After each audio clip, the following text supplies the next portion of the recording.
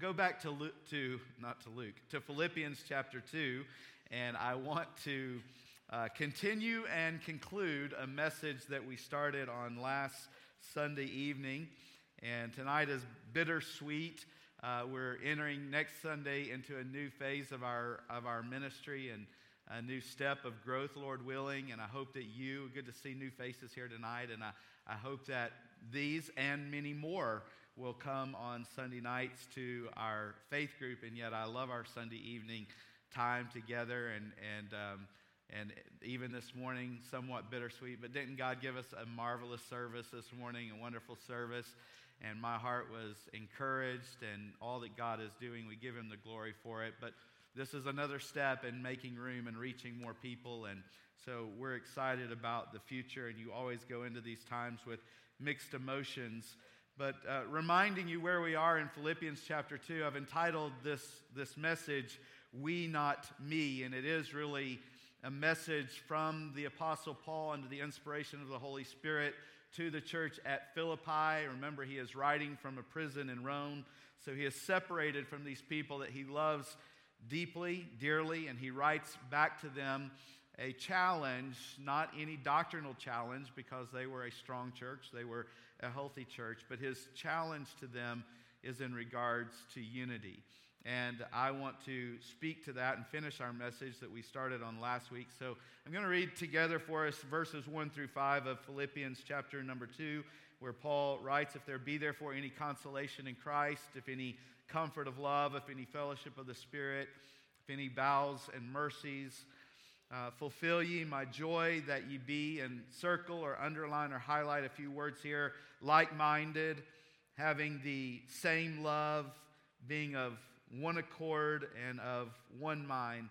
Let nothing be done through strife or vainglory, but in lowliness of mind let each esteem other better than themselves. Look not every man on his own things, but every man also on the things of others. Then let this mind be in you, which was also in Christ Jesus. Let's pray. Father, thank you for this day, and thank you, God, for what you did in our hearts and in our midst this morning. Thank you, Lord, for those that you are adding to the church. Thank you for those who were baptized this morning, and for the babies that were dedicated, and Lord, for our children that sang and blessed our hearts through their music this morning. Just our hearts were encouraged. And Lord, we thank you for all that you're doing, and even as we enter this new phase, we thank you for the need to be able to make changes. And we thank you, God, as I did just in my private time this afternoon, for the unity and the oneness of mind and heart that you have given our congregation through this time. As a leader, it blesses my heart, it encourages my heart, and Lord, I thank you for it. I don't take it for granted. I realize that it could be very different. And so I praise you and I thank you for that. And pray, Lord, that you would guide us and direct us into this new phase, into the days ahead. And Lord, we promise for all that you do to give you glory and honor. In Christ's name we pray. Amen. I wanted to remind you, I gave this statement last week, and I wanted to give it again tonight because it's such a powerful statement. And it is so fitting for where we are in our life and as a church, and some of you may not have been here last Sunday night, but William Barclay said this about this passage and about unity and about a healthy church, and if we're not careful to guard it, how disunity can easily slide into a passionate, healthy church. And he puts it in such a wonderful way. He says, there's a sense in which disunity is a great danger in every healthy church. It's when people are really earnest, when their beliefs really matter to them, when they are eager to carry out their own plans, that they are most apt to get up against each other. The greater their enthusiasm and passion, the greater the danger that they may collide. And again, I say this, there are no problems of disunity that I am aware of in our church. In fact, quite the opposite. As I said in my prayer, I'm extremely thankful for the unity that God has given us going through this. In fact, it to me is one of the very special things about our church. I think that it's what attracts people to our church is the unity that they sense and they feel and they see when they come into this building. And so in these 5 verses, Paul gives a formula for spiritual unity. He lays out the practical steps for unity. I think we'd all agree we want unity, right? But he lays out the practical steps for that. And it seems like, as the leader, that he is seeing some potential problems. He perhaps sees the change. He's not there with them at the moment. He's in prison. And so they're going through change. They're going through some difficulty. And perhaps he sees some things ahead. In fact, in Philippians chapter 4, several chapters later, he says this in verse number 2, I beseech Euodias and beseech Syntyche that they be of the same mind in the Lord. Now, if you are having your name called out in Scripture, this is not the way you want it called out. For it to be inspired through all of time that you were not unified. So he calls out these 2 ladies and says that they need to be in the same mind in the Lord. And he pleads for unity in chapter 1, verse 27 through 30, and now he gives the practical steps for it. And we started this last week by saying that in verses 1 and 2, he gives the encouragement for unity, the why. Why should we give priority to unity? The motivation behind the unity. And of course, we know this, that it's not in the text, but we know it from other passages in Scripture, that it ought to be important to us because of Jesus' own love for the church and his own desire for the church, as Brother Bong mentioned this morning, to be one as the Trinity is one. But here in the text, he tells us that we should have unity because we are appreciative for all that Christ has done for us. And so he says in verse number 1, because we have received encouragement from Christ. And the word if there, it doesn't mean maybe you have and maybe you haven't. If you have received it and maybe you have or maybe you haven't, it doesn't mean that. It means since.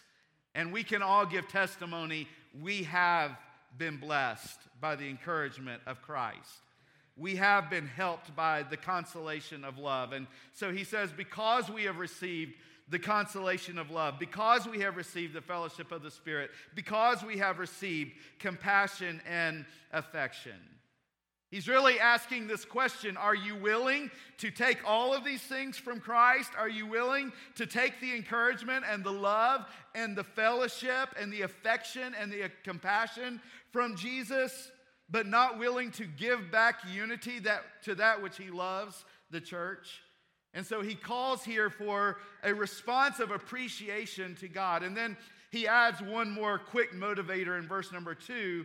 And as I mentioned last week, it's really kind of an add-on to the other one. And that is that in his absence, that it would bring great joy as the spiritual leader to his heart to hear of their unity. So our reaction of appreciation should be a great determination to keep unity in the church. That's the encouragement of unity. Then we see, secondly, the explanation of unity, also in verse number 2, and this answers the what. What does unity look like? We want it, we're committed to it, we understand that's what Christ wants, but what is it exactly? And he gives here 3 explanations that kind of overlap, but he uses some great terminology. He says you need to be like-minded, and he calls for them to be unified in their thinking, a oneness of attitude, common concern, common understanding. And Paul mentions in 1 Corinthians that being able to do this is a sign of spiritual maturity, spiritual growth, as we're able to come to the place of unity and not allowing disunity to enter, and being like-minded, having the same ultimate goal in mind, that this is a sign of spiritual maturity. Spiritual maturity is marked by unity and by a selfless attitude. So he says, let's have mature thoughts. Let's have selfless thoughts. Let's have spiritual thoughts. Then he gives this powerful text in Colossians 3, beginning in verse number 12, where he says, put on, therefore, as the elect of God, put these things on, holy and beloved, bowels of mercy, which is the word for compassion, the phrase for compassion. Put on compassion, put on kindness, put on humbleness of mind, put on meekness, put on long-suffering, put on forbearance one for another, put on forgiveness one for another. If any man have a quarrel against any, even as Christ forgave you, so also do you. And above all these things, put on charity, love, which is the bond of perfectness. And let the peace of God rule in your hearts, to the which also ye are called in one body, and be ye thankful. Let the word of Christ dwell in you richly in all wisdom, teaching and admonishing one another in psalms and hymns and spiritual songs, singing with grace in your heart to the Lord. These are the attitudes that lead to congregational unity. Let me ask you, in your home, how many of you like unity and peace in the home? We do, and we fight for it, don't we? We give up things for it. I didn't say we fight each other for it. I mean, we protect it. We guard it. Maybe that's a better word. We guard it. We set aside many times our own interest, our own desires. We prefer our spouse. We prefer other people in the home. And that's the mindset at which we should look at the family of God as well, that we prefer one another. So he says, be like-minded. Let the word of Christ dwell in you richly in all wisdom. These are the attitudes that lead to congregational unity. And then he says not only to be like-minded, but have the same love. Love everyone the same. Don't allow favoritism to creep its way into the church. Talks about that in Romans 12, 1 John chapter 3, which we talked about last week. So unity comes in our diversity when the Word of God dwells in us, when we are immersed in the Word of God, and we are walking under the leadership of the Holy Spirit and not our flesh. And when that happens, we can be of the same mind. Doesn't mean we're all alike. Doesn't mean we all like the same things. It doesn't mean that at all. It means we're all of the same purpose. We're all of the same mind. We're all of the same goal. And we come together with like-mindedness and the same love.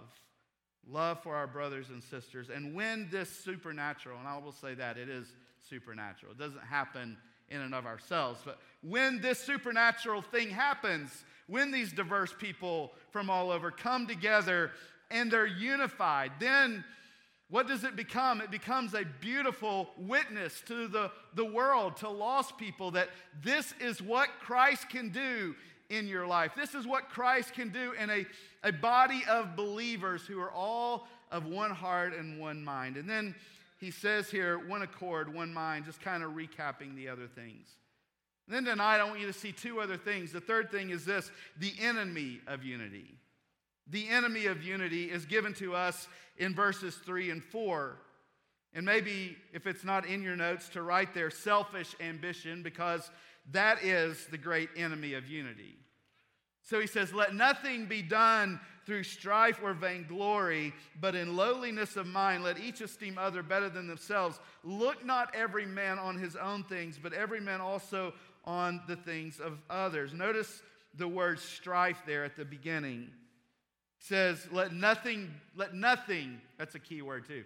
Let nothing be done through strife or vainglory. And the word strife refers to a designated class spirit. I'm of this stripe. I'm of that stripe. Let nothing be done with that kind of mentality in mind. As a spiritual army, and that's what we are, aren't we?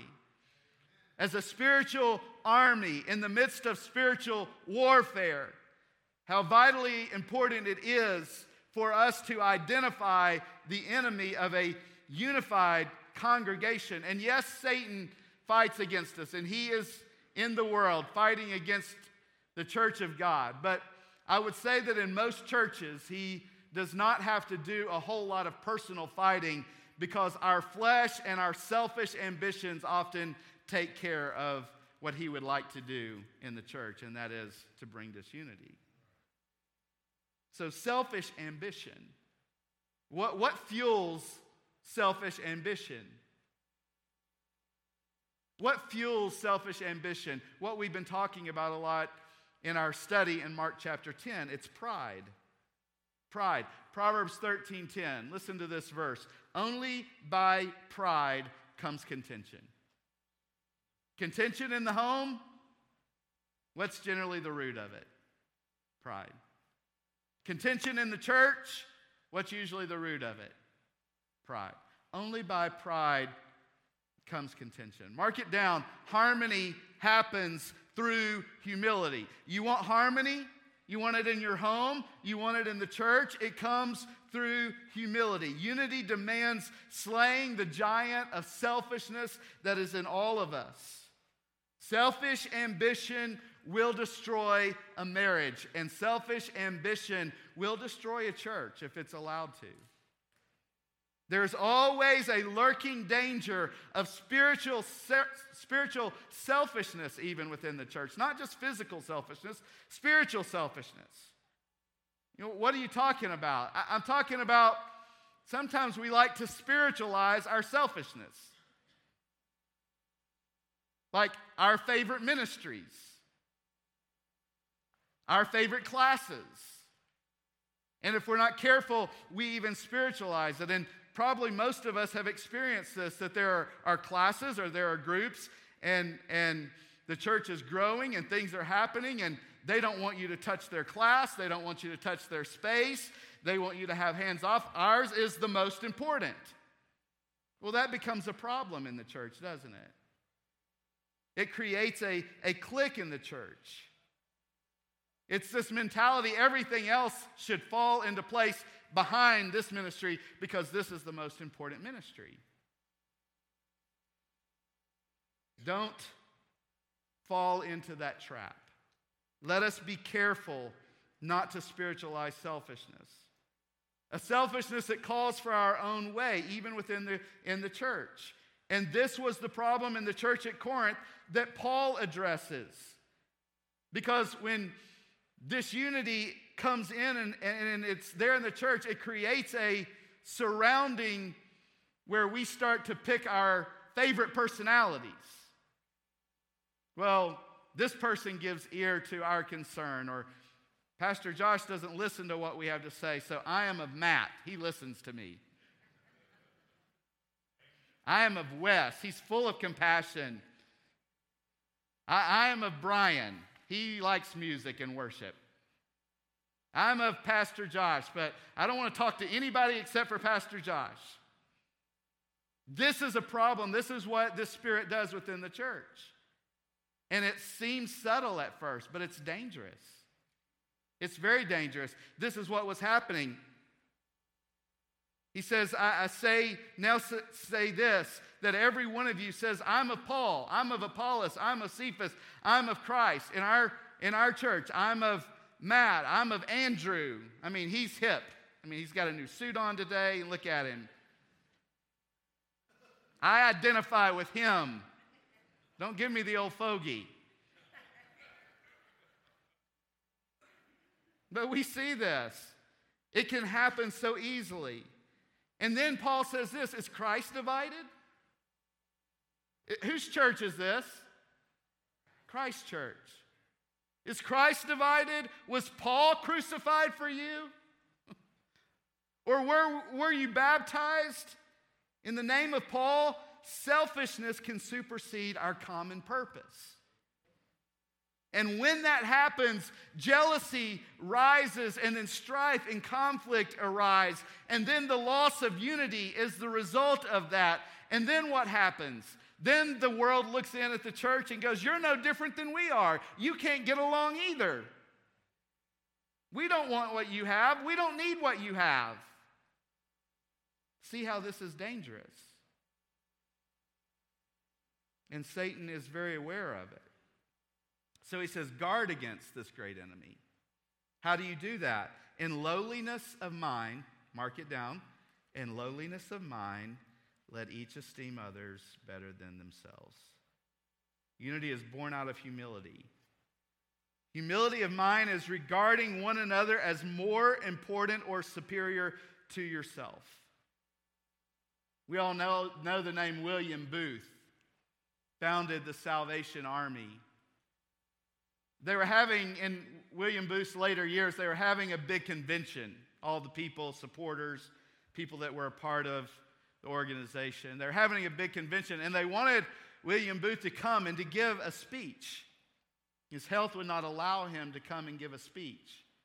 And so they asked if he would send them a telegram they would read it if he would just send them what he wanted to convey to the people, to stir them up, to encourage them, to help them. And when they opened the telegram, it was one word. The speech was one word. Anybody know what it was?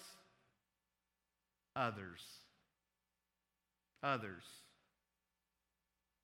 Charles Meggs said this, "Others, Lord, yet others. Let this my motto be, help me to live for others, that I might live for thee." Others is what will keep a family together. Others is what will keep a church together. You ever think about how did the Apostle Paul, who God used in such an incredible way to lead the first century church, how did he stay humble? How did he see himself as the chiefest of sinners? That's what he calls himself. How did he see himself, Brother Steve, as the least of the apostles? I mean, in our minds, how many of you would say he looks like the greatest of the apostles? I mean, he wrote much of the New Testament that we have. He's probably, in my mind, the greatest missionary that ever walked the planet. But let me suggest to you that perhaps the key to understanding and the key to being humble in that situation is realizing that I can only know and see my own heart. I can make assumptions about your heart. I can make assumptions about what's in your heart, but I only know my own heart. Sometimes our spouse may think they know what we're thinking, and they don't. And that's frustrating. The only thing that's more frustrating is when they think they know what's in our mind and heart, and they really do. That's even more frustrating. But the truth is, and even my own heart deceives me, but I know my own heart more than I know any. I can guess, I can assume and make assumptions about you, and we all do that from time to time, don't we? But there is one heart that I know is desperately wicked, and that is mine. To me, based on the facts that I have, I am the chiefest of sinners in this room. Based on the facts, I am the least of the people in this room. My heart is the worst heart I know, and your heart is the worst heart you know. This would solve a lot of disunity if we carefully examined our own selves more than we examined others, and if we gave others the benefit of the doubt instead of always giving ourselves the benefit of the doubt. It is this attitude that Paul says puts out the fire of disunity, conflict, and competition of ministries and spiritual gifts and significance have no place in the church. C.S. Lewis, which many of you have probably read after, he was a brilliant and gifted British writer. One of his books, one of his works is called the Screwtape Letters. Anybody ever read the Screwtape Letters? Screwtape was his name for the devil himself. And in his book, he imagines Screwtape, the devil, speaking to his nephew. His nephew was a demon, and his name was Wormwood. And Wormwood was Screwtape's favorite recruiter on earth, for him to go and to accomplish what Satan, what the devil really wanted to accomplish. And what Screwtape is trying to do is to get division in the church in the book. And here's what he says to Wormwood in that book. The church is a fertile field. If you just keep them bickering over details, over structures, over organization, over money, over property, over personal hurts and misunderstandings, then you will succeed. The one thing you must prevent, don't ever let them look up and see the banners flying. For if they ever see the banners flying, you have lost them forever. Just keep them on these details. In other words, if you can keep them away from their purpose, if you can keep their minds away from focusing on the gospel of Jesus Christ and reaching their community with the gospel of Jesus Christ, if you can get them busy building committees and arguing about their different opinions about structures and buildings and how we should spend money and all of this sort of thing, if you can just get them focused on those things and keep them on those details, then you will succeed. Just don't ever let them see the banners flying. Don't ever let them see their purpose of why they really exist. How many of you know that we need to know the tactics of the enemy in order to defeat the enemy? And this is his greatest enemy within the church, no doubt about it. More churches have been destroyed by disunity than anything else. Yes, they are hurt, sometimes destroyed by moral failure and other things, but more churches are destroyed, or let me say this, ineffective because of disunity than any other thing. So lastly, and we're done, he gives us the example of unity.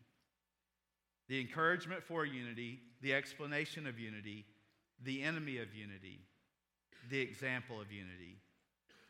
And now Paul is asking for unity, and he gives us this illustration of what he's talking about. Verse 5, let this mind be in you, which was also in, and here is our example, Christ Jesus. We gave the scripture earlier this morning, so I won't give it again, but he goes on to explain how that's fleshed out in Jesus leaving heaven and coming to this earth and humbling himself and dying for our eternal salvation. As a church, listen, we have the highest model of selflessness as our example. Jesus Christ himself. This is the attitude that Paul says that we need to ensure unity. And this is what we need to understand. It's an attitude. It's a heart matter. It's the attitude of Jesus, who did nothing from selfishness, who did nothing from empty conceit. With humility of mind, he emptied himself and became a servant to mankind. And if we are willing,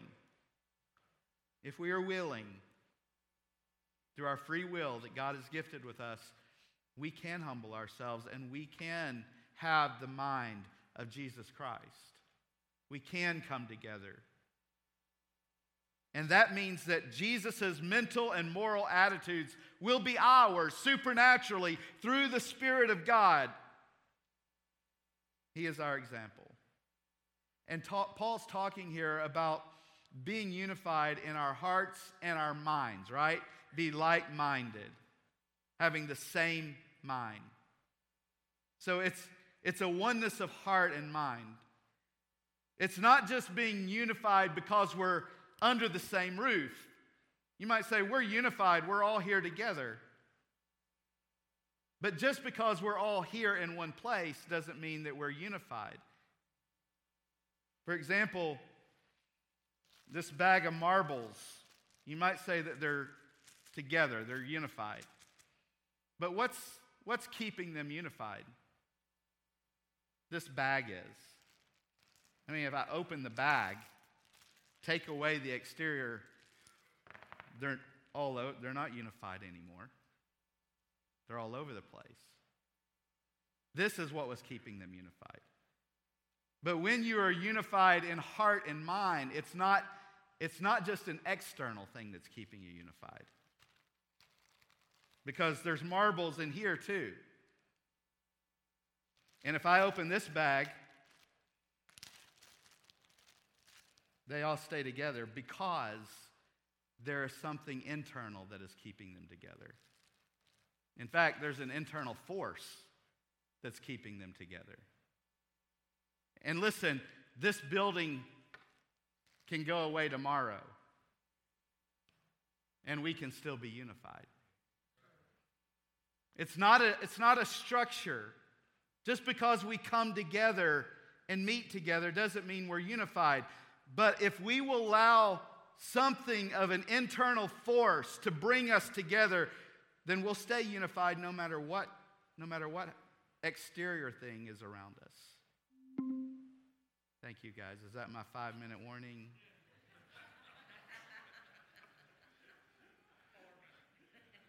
I'm almost done, I promise.